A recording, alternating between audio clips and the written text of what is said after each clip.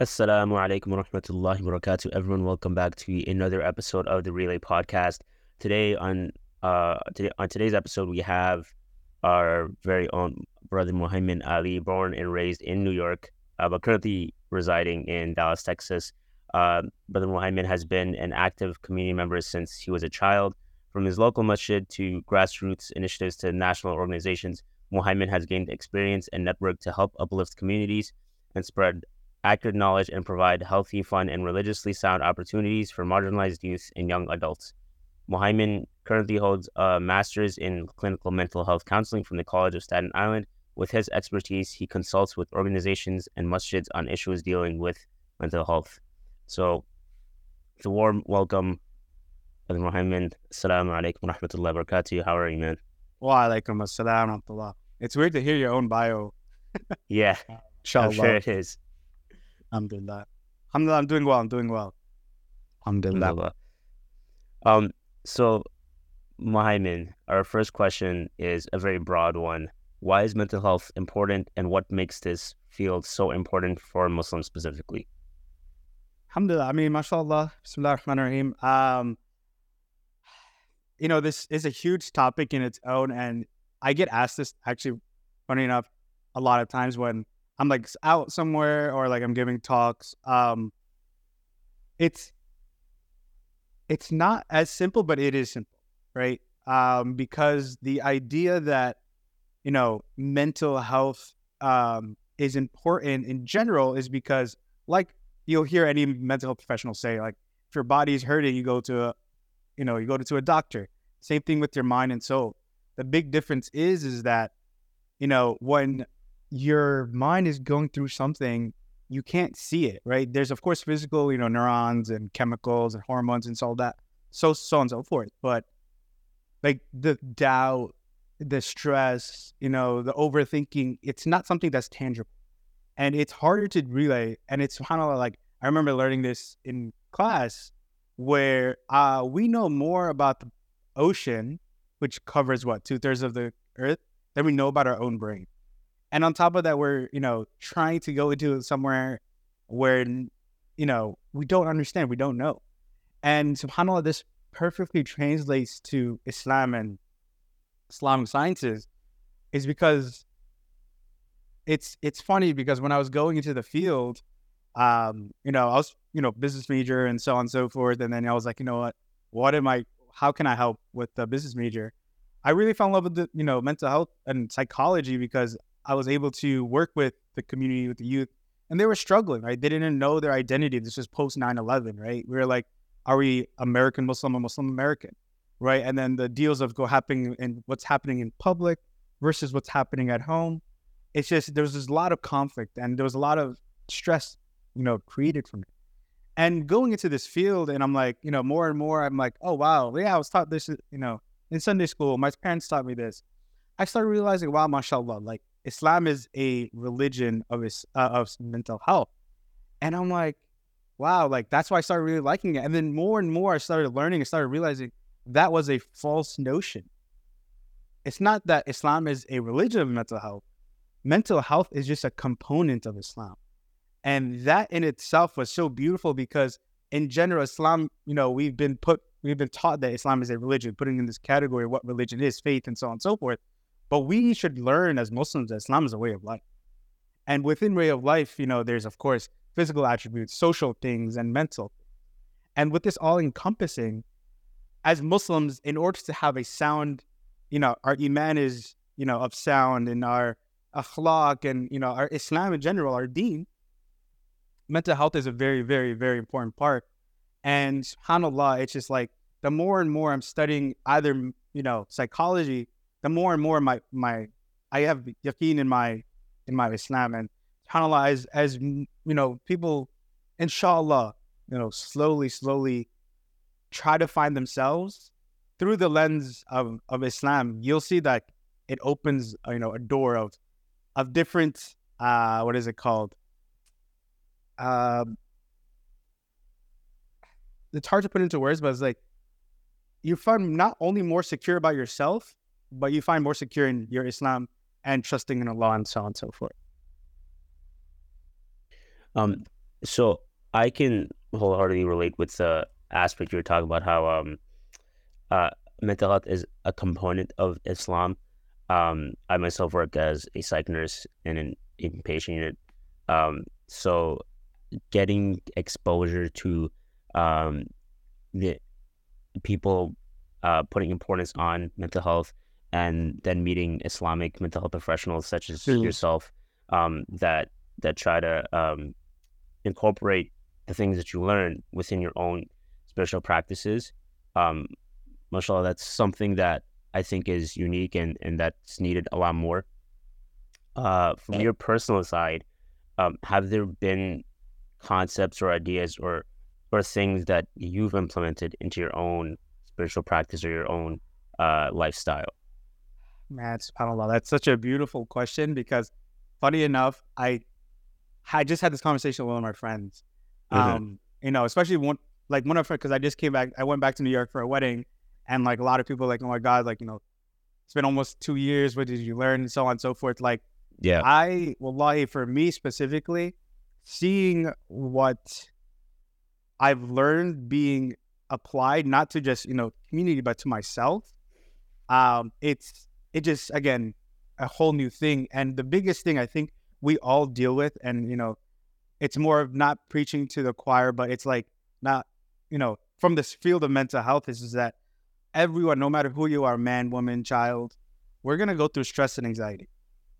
And subhanAllah, it's just like the idea of anxiety. There's this very beautiful saying, and I love saying this. It's just like depression and anxiety, of course, is the most prevalent comorbid, like, mental health issues we see in Hmm. general in community and society. Right. So those two, like, they work hand in hand. Like, usually if you have aspects of depression, you have aspects of anxiety, right? Again, it's a spectrum, right, of what you have.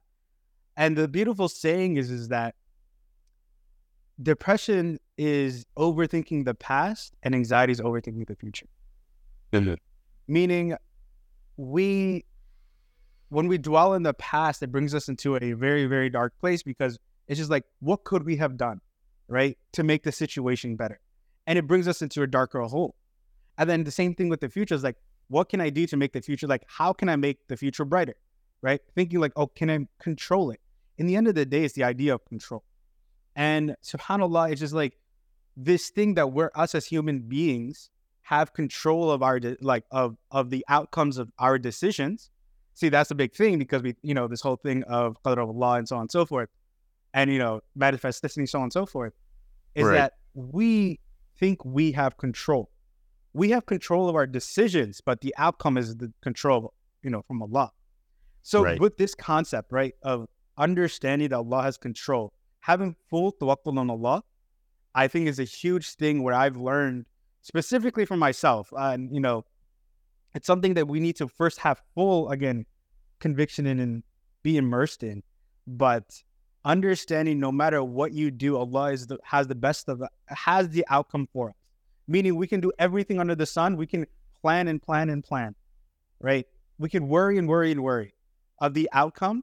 But reality is we have no control. And understand, we take that stress off of us when we fully can understand that Allah has the control of the outcome. It really does open doors of tranquility because you're like, okay, I did what I did. I did my best. I tied my camel. Now, if it's good, and then that our dua of istikhara, right? Well, if it's good for me, let it happen. And if it's not, take it away because you're the best of planners, right? With that understanding and how, of course, paraphrasing the dua, but knowing that I've done what I had done, and Allah, my intention is pure for you, to please you, and the best of outcomes will happen. Either we see it as good or bad, and it's an outcome that is best for us because He knows us better. So having tawakkul is a big thing I think having in my daily life. No matter if I have a meeting, if I'm going somewhere, like if I'm going somewhere, there's traffic. In Dallas, there's only traffic during 2 times rush hours. So I'm like, oh, I'm running late. Shit, I'm running late. Either I made a mistake or so on. So accepting that there's circumstances, but if I make it, most of the time nowadays, I'm like realizing like when I get somewhere late, it's like the other person's late, right? That's one month Right. that I hate being late because it's more respectful of someone's time. I don't care Hmm. if they're late. If I'm late, I'm like, I feel like I'm disrespecting you.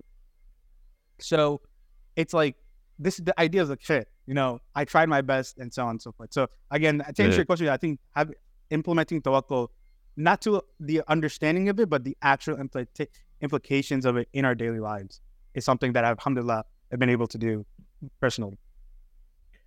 Are there any specific practices that you incorporate into your daily life that reminds you to have tawakkul? For example, maybe that's like affirmations or like journaling or like making sure you have moments of gratitude throughout the day. Like what are those things for you? SubhanAllah, you just mentioned two things, affirmation and what was this, the last one? Gratitude. Journaling and gratitude. Or journal, right. So affirmation and gratitude, SubhanAllah, you mentioned those two. So for me, again, this is also like we're taught this, right? If we are taught the right way of how Islam is a way of life and so on and so forth, is that I learned about affirmations in school, right? Like, alhamdulillah, like it was like, okay, like when we keep on repeating something over and over again, it trains our mind to start believing it, right? It might not saying the first 10 times, first 100 times, first 1,000 times. It's just over time. It helps us to eventually ground us.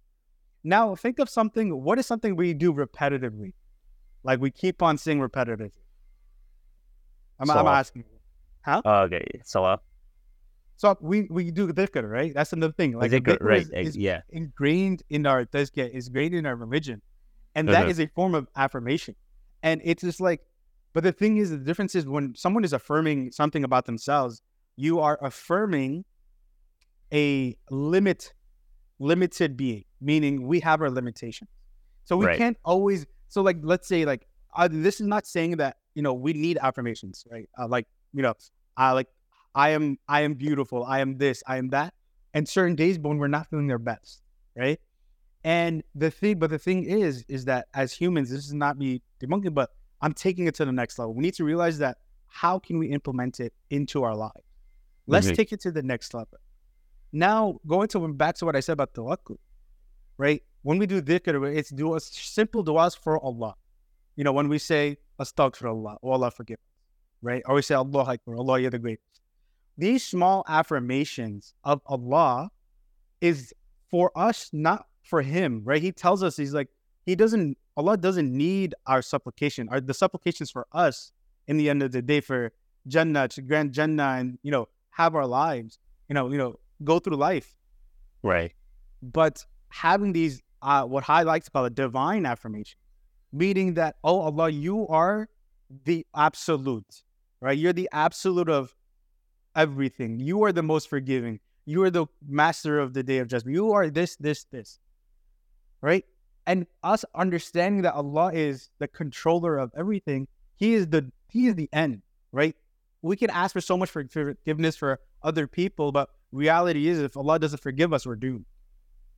Right. So this idea that this affirmation of, oh Allah, you're this is for us to realize is that it is in Allah's hand, and He tells us different ways in our beautiful religion, our beautiful faith, and how He can get His love and His mercy. And that's why dhikr is there, prayer is there, sadaqah is there. So much is there. So much khair is there in our faith.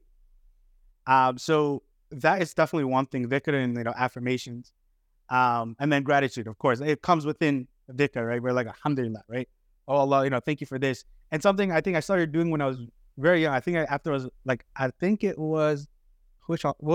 after an Maghrib class, when I was young, we were taught about the small things of being grateful for. This is before I got into psychology and stuff. Every time I see something happen or someone like on the street, asking for money, right? The first thing I do is, especially if I don't have anything to give, I say alhamdulillah. And it's not more of like, oh, alhamdulillah, he's in that position. It's more of like, this is what Allah's giving me. Allah's giving me a car. This person is standing on the side of the road. Or, I see people like walking, especially in the Dallas Sea, right? You're like, alhamdulillah, I'm in the air-conditioned car, right? And like what we're seeing in Gaza and we're seeing Palestine, we're seeing all atrocities across the world. Where I'm here, I'm home. I have a screen in between us that I'm learning this. And I said, alhamdulillah, not because, of what's going on, but like Allah has put me in this position of safety. And in itself, it's full circle because within that dhikr, within that gratitude, Allah is rewarding me, but also is bringing me ease and khair that I, we are in the end putting our full trust in him that he, brings justice. It's not here, then in the day of judgment. I think that's a big thing where I use, daily, affirmations and gratitude. So alhamdulillah, get me through life. Alhamdulillah. Alhamdulillah.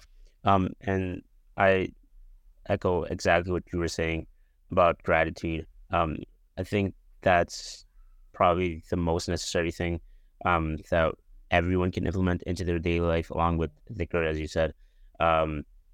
Because sometimes we get caught up in like what we don't have or what we need, and we don't really stop to see like what's already in our life. And a great practice that I started incorporating was when I was journaling a lot more. I need to get back into that practice, but I was journaling like every day for a couple years, and the practice I would have is just list like 3 things that I was grateful to Allah for, and that was something that would like help me recognize things that I wouldn't normally recognize in being grateful for, like small things like, oh Allah, thank you for giving me eyes to see with, right? Something that we take for granted every single day. Oh Allah, thank you for giving me a bed to sleep in. Sometimes I would try to be creative, think of like, what is the thing that I would probably never think to be grateful for, and then me like fixate on that and like find a way to be grateful for that in a matter that is pleasing to Allah, right? So and it would get kind of funny, right? Like I would be like, oh Allah, thank you for like my toenails because it keeps my toes protected or something like that, right? You like try to make it creative because there are so many things that we aren't grateful to Allah for, and we should be, right? So completely, like I agree with everything that you just said. Alhamdulillah. Moving on, because I do know the concept of mental health is still something that's not fully appreciated enough or embraced by our community. We've had some progress over the years, alhamdulillah, with professionals like yourself being more vocal about it. But why do you think the Muslim community still has some stigma towards just the term mental health or even the field of it? And how can we as a community overcome these taboos and stigmas? Mashallah, that's a very, very heavy question. Again, I think a lot of these questions, you guys are bringing the big guns for these questions. It can't be done over a conversation, but it's something to start a conversation with. For sure. And how I want to go about this is it's going to be like a follow the process, right? Meaning, so right now, as youth, we are living in, as young professionals and so on and so forth, growing up in the West, we experience different things than our parents did, right? And this is very, very true because it's just like they grew up in another country, they grew up in a different society, they came to this side of the world for a better life and so on and so forth. Mm-hmm. I want you to take a step back, or have the audience take a step back, especially the ones that have immigrant parents. And this is very big because when I, discuss this, I feel like I get a lot of brownie points from the elder community when I talk about this. Let's take a step back. Let us view life through their lens, right?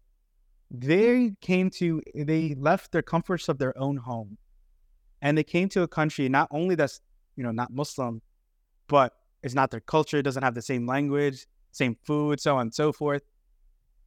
And they're alone. Right? And when you're alone, think about it. You're in the jungle. You're in the wild and you're alone. What's the first thing that comes? Like, what is it? It's your survival instinct, fight or flight, right? Your survival instinct. Whereas it's like, I just need to survive, right? And subhanAllah, especially with the elder men in our community, not only the stress of keeping their family safe, but a financial stress, the stress of community, the stress of, of society looking at them a different way, right? Not only being men, but being Muslim men, being men of color and so on and so forth.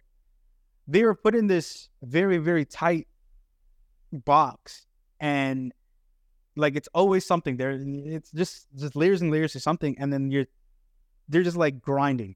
Their thing is, I just have to make sure my family is alive in the end of the day. Right. And to be honest, and I'm going to say this, like, it might get backlash, but like, even though they put their Islam aside, and we've seen that time and time again, so that survival in here in this, in this side of the world is eminent, right? So this survival mindset, meaning that I need to grind, I need to work, I need to work. I don't have time. A lot of people have lost their Islam. I don't have time for Islam. I don't have time for this. I don't have time for that, right? So having this mindset, and I'm not saying that it's a healthy mindset, but nor am I saying that it's, the right thing to do. There's time and place for everything. But this idea of a survival has made a narrow view of a lot of things in mental health. And the idea, right, that why is mental health still a taboo? And funny enough, my sister is the one who told me about this term. I didn't hear it until then, and I was like, that's the funniest thing I've ever heard. She's like, mental health is a champagne problem. Well, in general, there's champagne problem. What does that even mean? Astaghfirullah. No, like we're not saying like drinking, but meaning who drink champagne? People who are partying, higher class people, now it's like wine and so on and so forth. But like this, it's a upper level. Is when your life is comfortable, you can enjoy champagne, quote unquote. And subhanAllah, that was the thing. That was the term, because for them, it's just like, and I'm going to say it, this is a white people problem. You can't afford to have mental health issues because we're surviving. We're here alone. This idea of always grinding and so on and so forth, this grind culture and so on and so forth. It's ingrained in us, and we're still, dealing with that. That's why, the community leaders who are not raised here, they're still, hard for them to realize, because again, they're in that, now, alhamdulillah, Islam's gotten a lot better, but now it's like become very, very constricted, right? Another huge thing with the survival, right? And them coming into this country or this side of the world is that think about it as your family, you have to keep them safe, right? And subhanAllah, again, this is more sympathy than it is about, exposure, but it's like, when I want people to hear this and think about it, it's just like, think about it with your parents, right? Again, unknown place, unknown world, so on and so forth. And what we talked about before about control. When you're in survival, that's the first thing you do. You try to control your environment so you don't lose yourself, so you don't get lost, and so you don't, drown and so on and so forth. So what happens? That sense of control becomes a little toxic. That's why your parents are always worried why you're out so late. Who are your friends? Who this? Always questioning you. Always putting you in curfews and so on and so forth. Oh, you can't hang out with this person because their lifestyle is not great to us, and so on and so forth. This idea of constricting, their kids is, of course, at a point becomes toxic, but it's because the mindset of how do I keep you safe, and and the best way to do that is to control the narrative, control the environment. And this is why we come from the, subhanAllah, like it was like, oh, when I finally move out, alhamdulillah, all this and this and this, like, I'm out from the shackles from our parents. But the reality of the fact is we have to realize and appreciate what they've sacrificed for us. Coming here, not knowing a lick of English, right? Not even, know if they'll survive. They came here with aspirations and a dream, right? So with this in mind, of course, the mindset of mental health is, again, second white people problem. It's a second generation problem. But the thing is, as Muslims, subhanAllah, we need to realize is that, again, Islam is not just a religion. It's not, a lot of people, what they do is they box off their life. They have their social life, they have their work life, and then they have Islam, right? They make that separate, and they're like, what, I'm going to give it its due diligence. But in reality, the fact is that once we start realizing is that religion, of course, is put it aside, is like when it's put on top, meaning like, how do I view life through my faith? This changes a lot. And subhanAllah, the idea of mental health still being a taboo, it's changing. Alhamdulillah, it's really changing. Slowly but surely it's going to change, especially in the bigger communities, right? Everyone's talking about it. Every shoot, mashallah, like that's their grab, right? They're like, how do I bring it back? Let me get an emotional sentiment aside. Let me get, not that clickbait, but like, let me get that thing, but not saying all of them, but like in general, like, subhanAllah, like this, just thinking about it, I had this conversation with a sheikh just recently about him. about this idea of, doing dawah, right? Spreading knowledge and so on and so forth. And he was very like frustrated. He was like, man, like I can go and give lectures, but this is like, no one's retaining anything. And it's like, oh, there's people, we're seeing on social media. I was like, there's the feel good Muslims, and then there's the very hardcore Muslims, and so on and so forth. It's like, there's no like desire to learn for the sake of life. It's more of like, how they live their life. And I told him this. I was like, if you really think about it, what we're doing here to be honest, I don't even think it's in the West anymore. I think it's all over the world. Why do people love these big speakers? And subhanAllah, and a lot of people like, there's like, oh, you're just listening to them just to feel good. Oh, what? And subhanAllah, it's just like thinking, it's just like Allah has given us an opportunity, right? And when these speakers are talking, the impression they're leaving is not the knowledge, unfortunately, but it's how they make you feel. It is how they hit you emotionally that remembers you.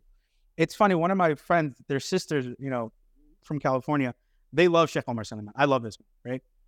And he's like, I will, do this. I want to meet him I was like, oh, mashallah, that's awesome. Just come to Dallas, come to Valley Ranch on Tuesday nights. You can hear his lecture. And I was like, as a joke, right? And I was like, what's your favorite lecture? And she responded with this. She said, I can't tell you one, but I know that every time I hear him talk, he makes me feel good to be Muslim. And I was like, this is where that slowly, where we hit that, a lot of people have coined affective learning, the emotional side of learning, right? Which is, again, psychology and mental health, where how we incorporate the emotional side of learning something. Because if you really, really think about it, think about any of your teachers over, you graduated college, right? That's what, 12, 4, 16 years plus. And if you're doing your master's, yeah, definitely plus. Think about a teacher that you loved, right? It could have been a math teacher, a music teacher, or, a gym teacher, or so on. The fact of the matter is, the reason why you love this, not because of what they taught, it's how they taught and how they made you feel when they taught it. That's the one that's going to make it reminisce. So again, how do we progress as a community in mental health is that we, of course, have the conversation. That's the number one thing, right? Allow the conversation. There's so much. And subhanAllah, I wanna also preface this, and this is conversations we're having. We do live in an age, and this is has to be said, where unfortunately mental health has been used as a way to label and as a crutch, a way to use as a crutch, if that makes sense. Meaning, before, when I was growing up, or like when learning about certain disorders, it was more of, okay, now this makes sense, right? Oh, I can't read because I have dyslexia, right? It's just like, again, going back to the term of if you have health issues with the doctor, if someone has diabetes, right? I know my dad has diabetes, my aunts have diabetes, one of my close friends from Canada, he has diabetes, and he's like my age, right? And growing up, one of my close friends had diabetes too, right? But they were still living life. They didn't use diabetes as an excuse. But we live in a day and age, unfortunately, where, oh, you can't talk to me like that because I have anxiety. You can't talk to me like that because I have depression. I'm not saying that, we shouldn't, be cautious, right? Especially with people around us. But the person that victimizes uses their mental health to victimize themselves and uses that as a weapon, unfortunately, so that they can get there. It's very manipulative. And we're seeing that often over and over as an excuse, especially with the youth where they lash out or they feel a certain way. They're like, it's because of my this. So we need to go back to realizing that we have these issues as the outcome of our environment and our trauma and so on and so forth. It's not about how do I finally label it and, get the excuse, but realize how do I find out what it is and move from it, grow from it, and using it as a tool to become a better person and not just help myself, but the people around me. So yeah, I know it's very long-winded, but I feel like, it's a very, very big conversation of how we can move on as a community in the field of mental health and so on. So No, that was all beautifully said, man. Mashallah. And especially the last part you were saying how people can use it as a crutch. We see this now, even with the conflicts that are happening, with Palestinians. And I don't know about you, but I spend some unhealthy amounts of time throughout the day on Twitter, and it's very interesting how people can skew a situation to fit within their own like frame of mental health, right? How Israelis or Zionists can say, I am very anxious about even discussing this. It's like, well, you're part of the oppression, right? You should feel anxious because maybe that's part of the guilt, right? Sometimes we conflate feelings that we're supposed to have with anxiety or feeling overwhelmed, and it's like, well, you should embrace that feeling sometimes. And I also feel like we do like to blame our elder generation for not seeming understanding us. And even the age-old like just read Quran and make dua, right? Sometimes that is the solution, and we've kind of gone to the other extreme of like not doing that, of not viewing that as a solution, as a method to solve all our issues. Dhikr can be such a beautiful thing, man. Like, I went to a lecture once, and he was talking about the importance of salawat throughout our day. And so I got like one of those like digital dhikr counters, and I just tried to do as much salawat as I could throughout the day. And I hit like a goal of 500 each day for months. And I saw so many things open up in my life just through that. And that's something I think people don't give themselves the opportunity to delve into. And they're so quick to go into therapy, which, alhamdulillah helps. But we should also utilize the means that Allah has specifically given us, like through salawat, through dhikr, through reading the Quran, through dua, right? And then maybe we can also try these other things on the side, like therapy. Talking to people obviously helps, and if it comes down to it, even meds, right? They have their time and their place. no, But yeah, I exactly. completely agree with everything that you said. You mentioned something like, everything has a time and its place, right? We need Right, to stop viewing things as the answer and viewing right, things as the tool. Meaning therapy is exactly, a tool to get better. Dhikr, right. salah, Quran, so on and so forth. It's the tools, right? The medicine Hmm. is the tool, right? If we really, and I'll be honest, if we really view these things as the answer other than Allah's, His pleasure and His qadr, right, as the answer, this is a very big gateway to addiction. Because it's just like when you start, again, idolizing this certain, like, oh, I need to keep on making dhikr, or, and inshallah, again, I'm not saying like, again, there's a beauty in that, but like, let's use like, non-Islamic examples, but like, again, like going to therapy all the time, like it's to a point, and I'll be honest, like when I was doing my clinicals, and even my therapist friends now, it's like people just come to them, especially the very anxious clients, they can't make a decision. Every small decision, they need to make an emergency appointment just so they can be helped with the thought process. It's now they're getting addicted to therapy because they're like, oh, that's the answer, right? Yes, at a point, we need to realize is that therapy helps. It's there as a tool. It's there to help us navigate through our thought process, through our emotions, and so on and so forth. It's very necessary because as regular human beings, we don't know how to do that, right? You can read up on how to, not saying it's easy, but like do heart surgery and so there's a procedure for that. And procedures, of course, has a little bit of leeway depending on the person, but with mental health, each person is a different case, even though they might be classified as the same disorder. The way about it of how to heal from it is always different, right? There's a set rules, or there's some steps. There's a process, but the process is always different for the different people.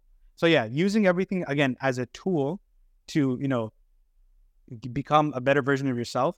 And then in the end, as Muslims, we need to realize is that, again, Allah is the control. He's the one who has the answer. We just have to trust in his qadr, inshallah. Yeah, no, 100%. Everyone is so different with what they need. And I see it every day. Like when I go into work in an inpatient unit, like the first time someone has that break, they're just so confused and lost, and they just don't understand what happened to get them to that point, because no one really expects to land in a psych ward. But the first time that break happens, they get really hopeless. They don't really know like where to go from there. And the first question that people ask, like the nurse that's admitting them, is like, okay, how often do you see people come back, right? And the answer is pretty often, honestly. Like I have patients that I haven't seen for months, and I'm like, hey, you're back, and then it's like a warm welcome back in like a funny way. But yeah, like that is the answer. Like sometimes they need to come back, and that's because they didn't do as they were prescribed with their individualized care plan that the doctors and the treatment team formulated for them. And everyone is so different that, maybe they do need continuous follow-ups of therapy. They have like a very rigid medication regimen, right? It's really important for us to recognize what we need, and especially like who to turn to, right? We need to have a scholar on hand that we can turn to, as well as like, a mental health professional sometimes to turn to. And honestly, as you were saying, like everything does just have its time and its place, inshallah.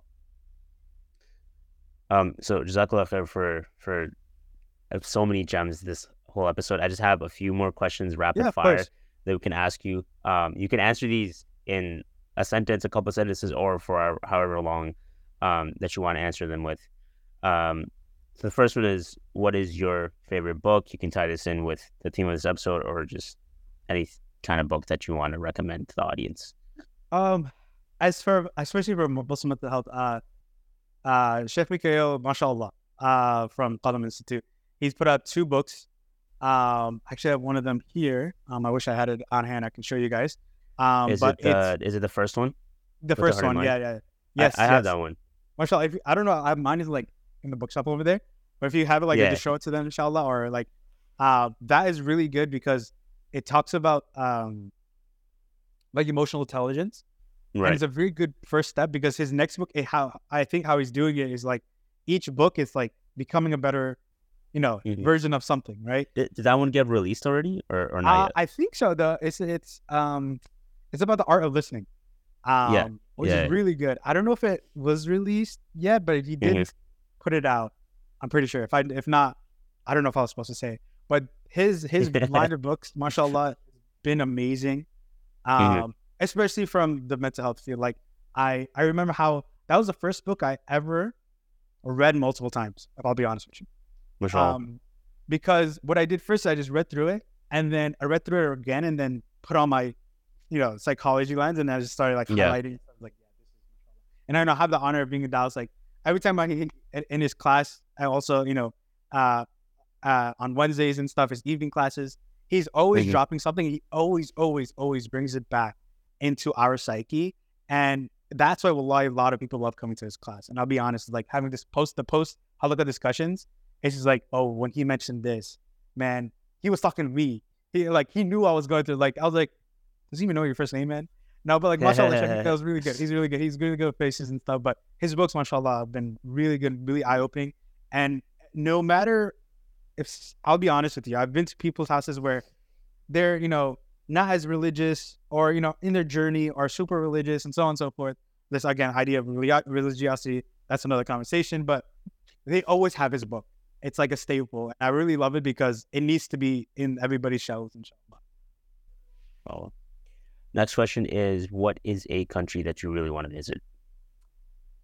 I want to visit or go back. Okay, so I really, really want to go back to Turkey. Hmm. Mashallah. I love it there only because the food is so much better. Um, and it's just so beautiful. But more recently, I've been seeing. Okay, I'm gonna say three. I'm sorry, but two Muslim countries. The second was Bosnia. Alhamdulillah, I've been honored of being very close to Casper Burgess, and he always talks about Bosnia. I have some really good friends. I made some friends, mashallah, and it's just people that I know that like I do relief work. They went there. They're like, dude, like Switzerland is out of the park. Even though another place I would want to go, but Bosnia seems like somewhere I really want to go, inshallah. But if it was non-Muslim, it would definitely be Switzerland because it's so beautiful, man. Oh, well. And what is one bucket list item that you haven't checked off yet? One bucket list item. Ooh, I really don't think about this stuff. Yeah. It's funny. Uh,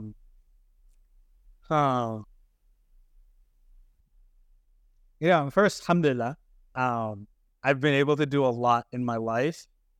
I For sure. think, I think, oh, okay, I'll tell you something funny. I think it is a bucket list. So me and my friend, we tried to do it this year, but it didn't work out until the next year. Hmm. We want to go to every single like sporting event, not every single, what is it called? Every single sport. Okay. Go to like this year we went to a baseball game when the Yankees came in town. Hmm. And then we want to go to a hockey game, a football game, soccer game, and then inshallah, like when the World UFC Cup comes. match. Yeah, exactly. I don't think there'll ever So, be UFC here, but whatever Dallas can provide, yeah. or like anywhere, like UFC is everywhere. They jump around, but like as like I don't know if we call it stationary, but like a city team. So like Right. even though I don't like hockey, I've heard so many good things about a hockey game. So Yeah. pretty much is in one year go to like I try to go to every single sport that the city has to offer. Mashallah, that's actually a really cool idea. Yeah, Mashallah, inshallah, you guys get to do that. inshallah. And our final question for today's episode is one that we try to ask every single guest, and we get some really creative answers, mashallah.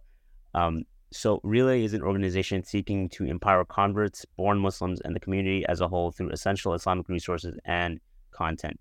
We want to echo the saying of the Prophet Muhammad sallallahu alaihi wasallam, convey from me even a single verse. Relay is also inspired by the concept of a relay race, a team working together to complete a difficult task. So we want to ask you, Brother Muhammad, which Islamic figures throughout history would you have on your relay race team from a Dawah perspective, from the theme of this episode of mental health, or any kind of answer that you want to fit in? SubhanAllah, this question, I think you guys asked me this before. Mm-hmm. I've till the day I got this question, I've been thinking about it. Mm-hmm. And SubhanAllah, there's so many amazing people in our history, Islamic history. But will get a little personal. I don't know if this is appropriate to say, but for me, if it's okay, I can go into detail. No, you So can go personal. Yeah. yeah, so a friend of mine, very close friend of mine, he asked me something once. He said, "When did you fall in love with Islam?" And I'm like, and this was only 2019, and I was like, bro, me and my family, like we've been following Islam, like the Islamic movement.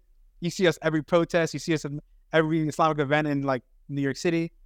It's like, yeah, Islam is my life. And like that really got me thinking. And I was like, SubhanAllah, boy, that's actually a very interesting something. Like what this idea of love and so on and so forth. Like, what does it mean to be like in love with Islam and so on and so forth. Right. And this actually is beautiful to the theme of, what Relay is right, helping converts. There's like, they fell in love with Islam.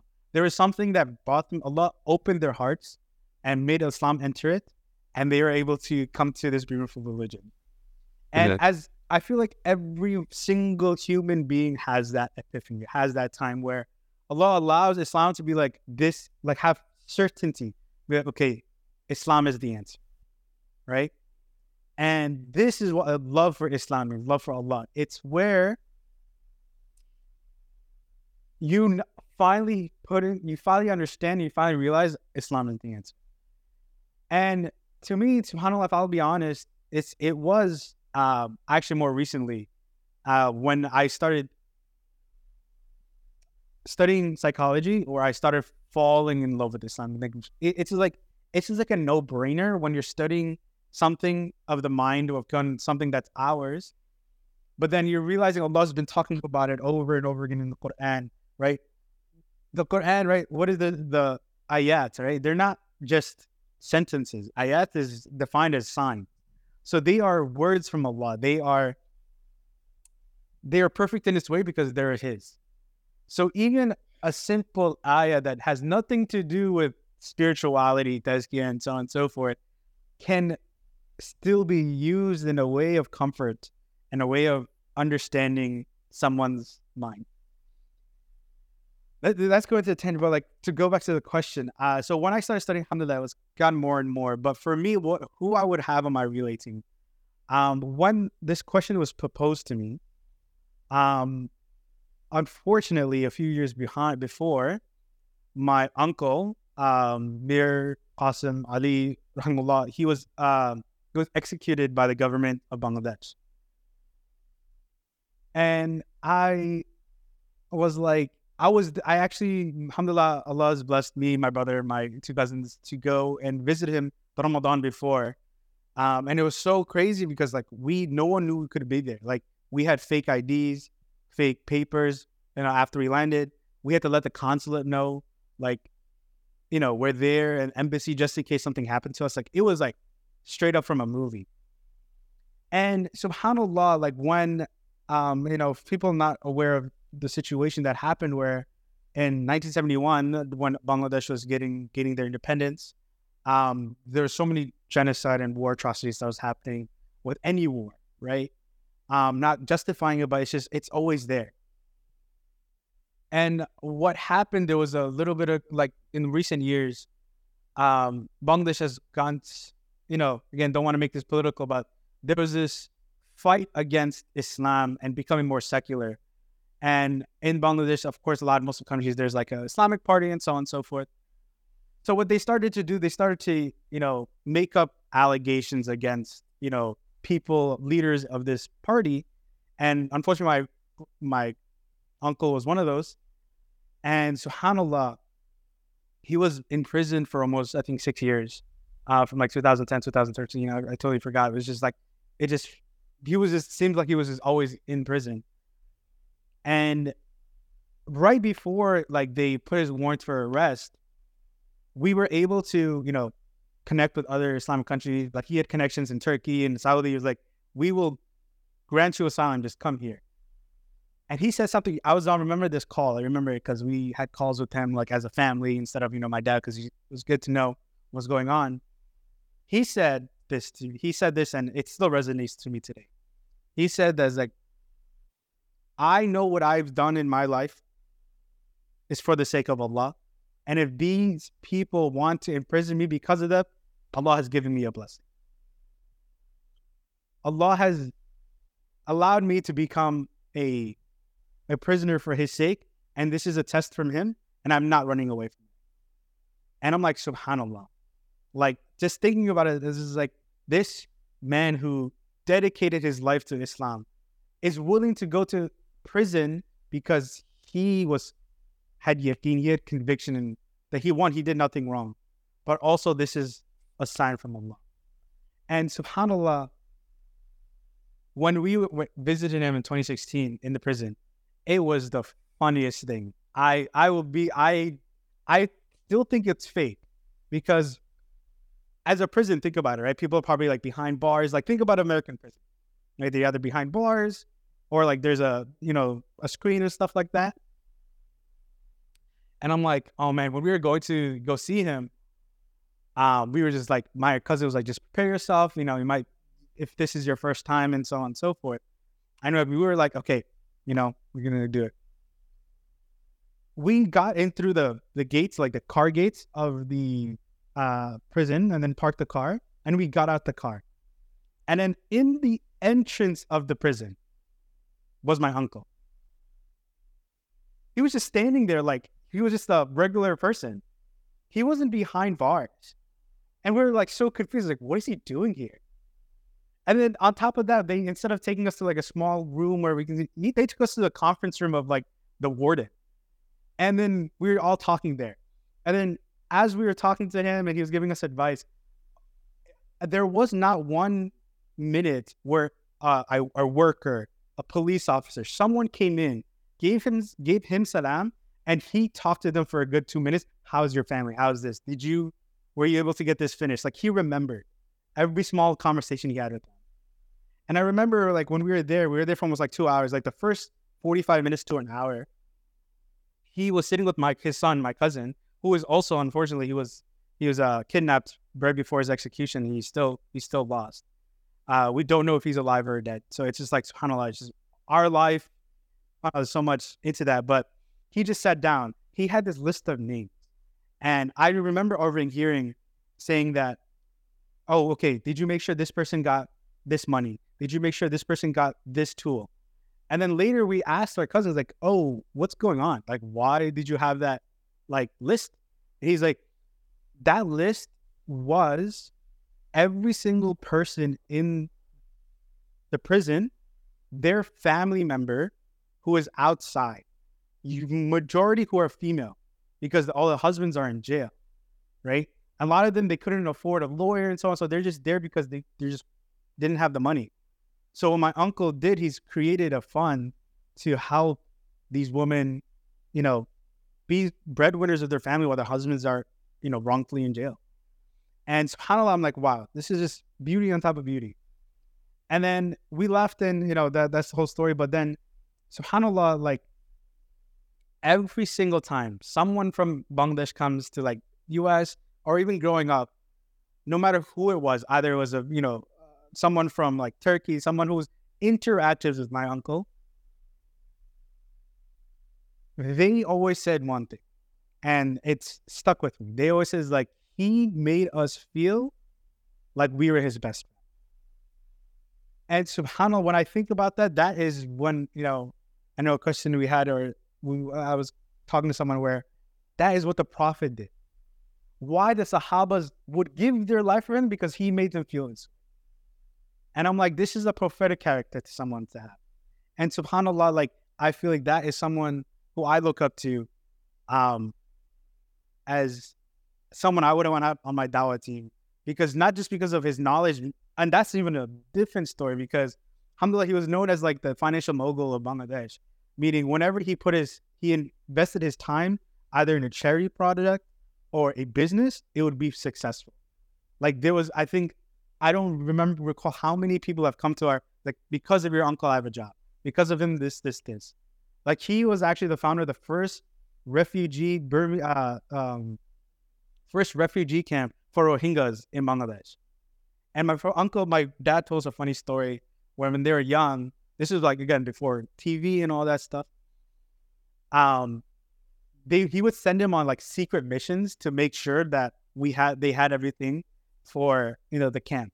Because before, there were no human rights, organizations across the world helping Bangladesh, right? No, there wasn't. Especially Rohingyas. He was the first one to do it. And it's, subhanAllah, it's just like a man that dedicated his life for the sake of Allah for the work, and not being able, having the honor not only to be related to him, but being able to talk to him, hearing so many good things after his death is a no-brainer to me, where, other than the Prophet and the companions, I would want to have it on my team, inshallah. And inshallah, may Allah reward us. May Allah reward us in Jannah. Jazakallah khairan, and that's such a beautiful story. Inshallah, the viewers can find some inspiration in that, in the story of your uncle. And let us also have a beautiful death like that, where we know that we've dedicated our lives to Islam, and that we're okay with the outcome that Allah has granted us. Inshallah ta'ala. Jazakallah khair for your time. I know we've talked for a while, and inshallah we get to have many more conversations in the future, inshallah. To the viewers, inshallah you guys benefited from this conversation with Brother Muhaiman. Inshallah, I hope to see you soon in the next episode. Assalamu alaikum wa rahmatullahi wa barakatuh. Wa alaikum salam.